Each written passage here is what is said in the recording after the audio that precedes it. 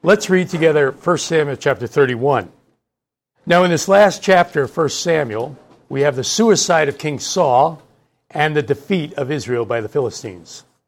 Well, let's begin by reading the first 10 verses. Now the Philistines fought against Israel, and the men of Israel fled from before the Philistines and fell slain on Mount Gilboa. Then the Philistines followed hard after Saul and his sons, and the Philistines killed Jonathan, Abinadab, and Malchishua, Saul's sons.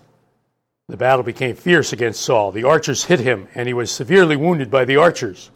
Then Saul said to his armor-bearer, "Draw your sword and thrust me through with it, lest these uncircumcised men come and thrust me through and abuse me." But his armor-bearer would not, for he was greatly afraid. Therefore Saul took a sword and fell on it. And when his armor-bearer saw that Saul was dead, he also fell on his sword and died with him. So Saul, his 3 sons, his armor-bearer, and all his men died together that same day.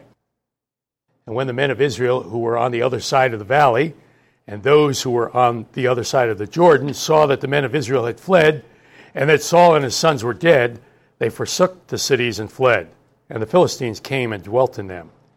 So it happened the next day, when the Philistines came to strip the slain, that they found Saul and his 3 sons fallen on Mount Gilboa. And they cut off his head and stripped off his armor and sent word throughout the land of the Philistines to proclaim it in the temple of their idols and among the people. Then they put his armor in the temple of the Ashtoreths, and they fastened his body to the wall of Bethshan. Let's begin our study of this last chapter of 1 Samuel with some background notes. Here in this last chapter of 1 Samuel, we have the tragic end of King Saul. Here was a king who had started out well. Saul was humble, and the Lord was with him in the beginning.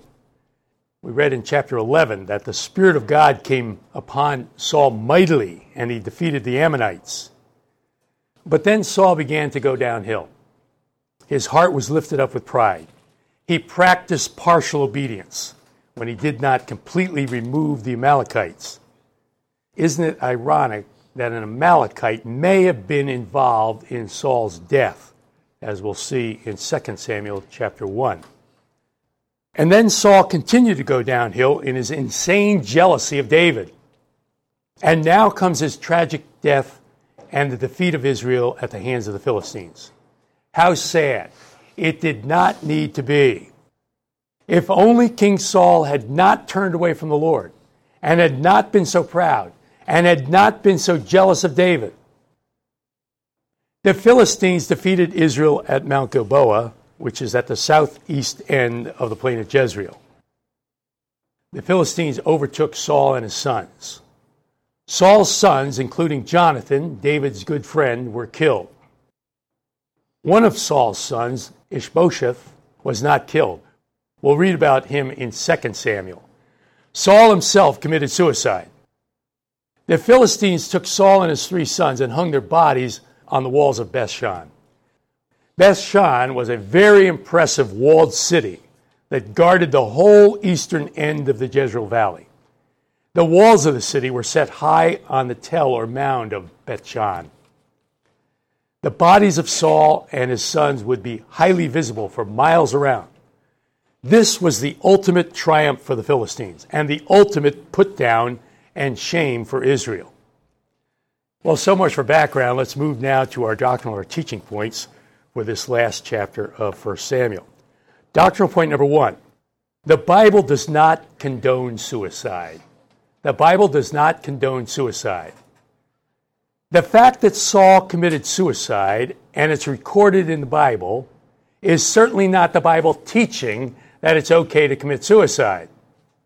If anything, the Bible is teaching just the opposite here. Saul's destruction of his own life was the tragic end of a life of self-destruction. Every suicide in the Bible is in a negative context. It is the tragic end of a life that could have been used for the glory of God. Abimelech in Judges chapter 9. King Saul here in 1 Samuel 31. Ahithophel in 2 Samuel 17. King Zimri in 1 Kings 16, and of course Judas in Matthew chapter 27. Let's read these other passages that we just mentioned.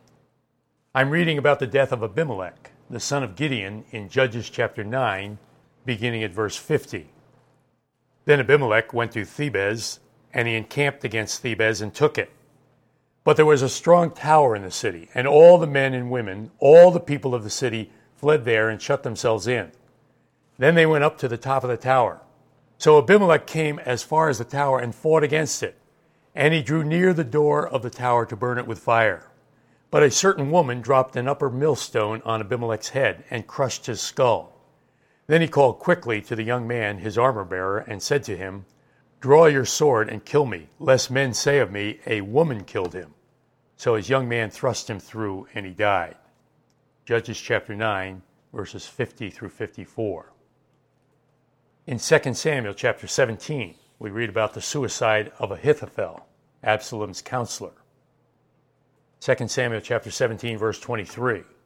Now when Ahithophel saw that his advice was not followed, he saddled a donkey and arose and went home to his house, to his city.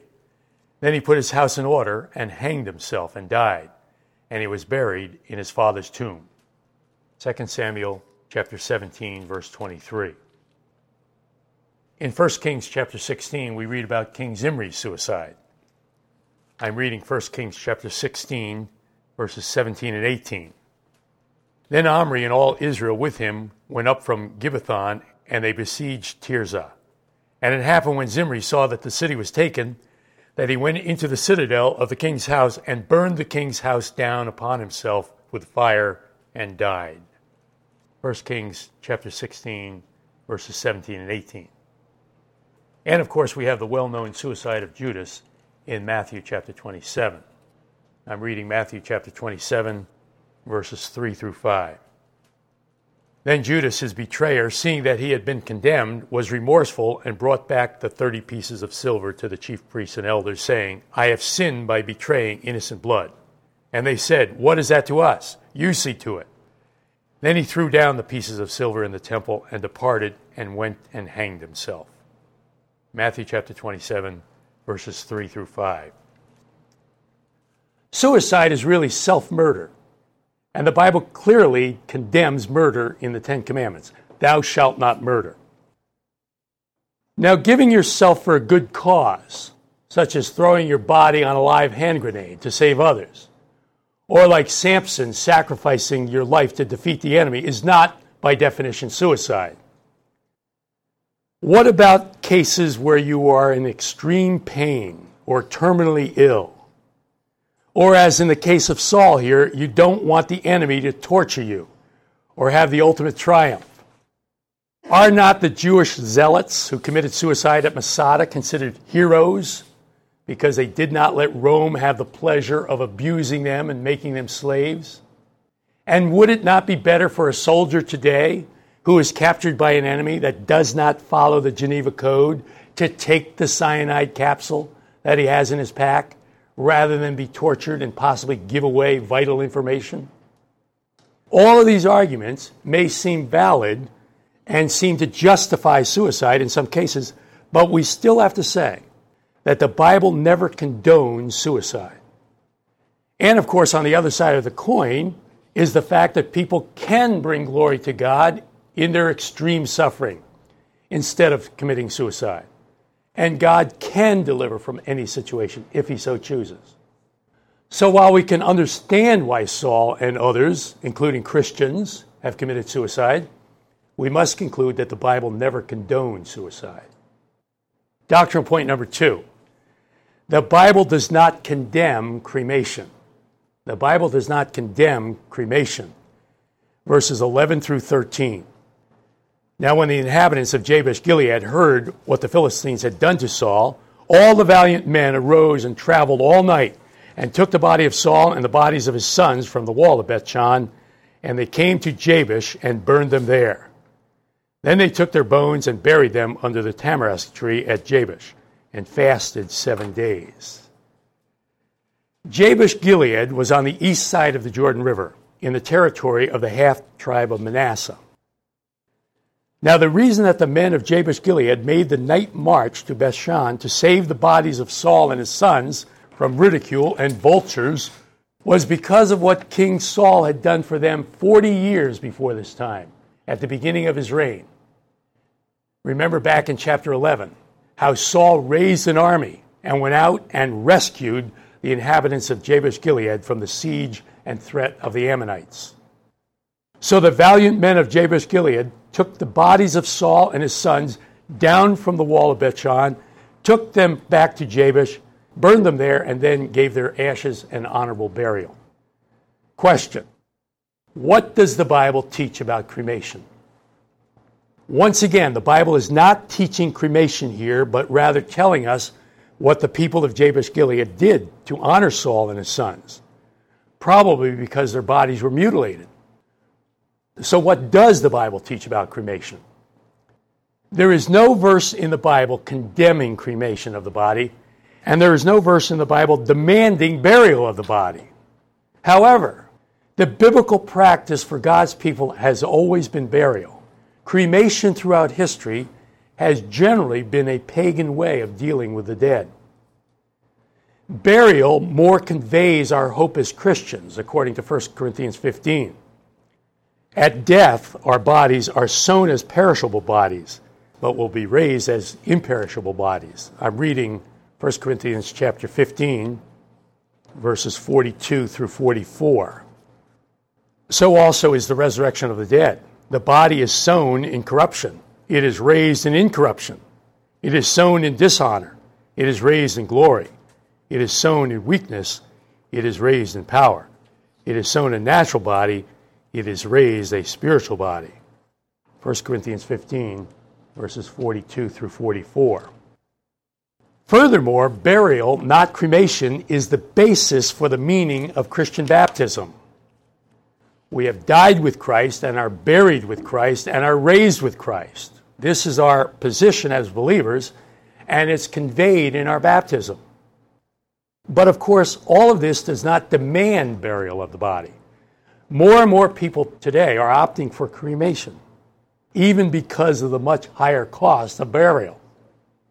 So the answer to our question is that the biblical practice has always been burial, but the Bible does not condemn cremation.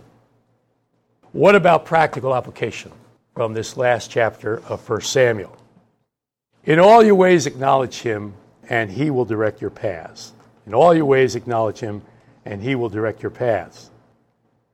Now this practical application comes right out of the book of Proverbs, and it's a wonderful promise for guidance. Proverbs 3, 5, and 6 says, "Trust in the Lord with all your heart, and lean not on your own understanding. In all your ways acknowledge him, and he shall direct your paths." Now let me ask you, does all your ways include questions as to whether to be cremated or not, or whether to have your loved ones cremated? Of course it does. All your ways includes all your ways when you're seeking to do God's will. So at the right time, the Lord will give you the answers you need for all your needs, including decisions about cremation. In all your ways, acknowledge him, and he will direct your paths.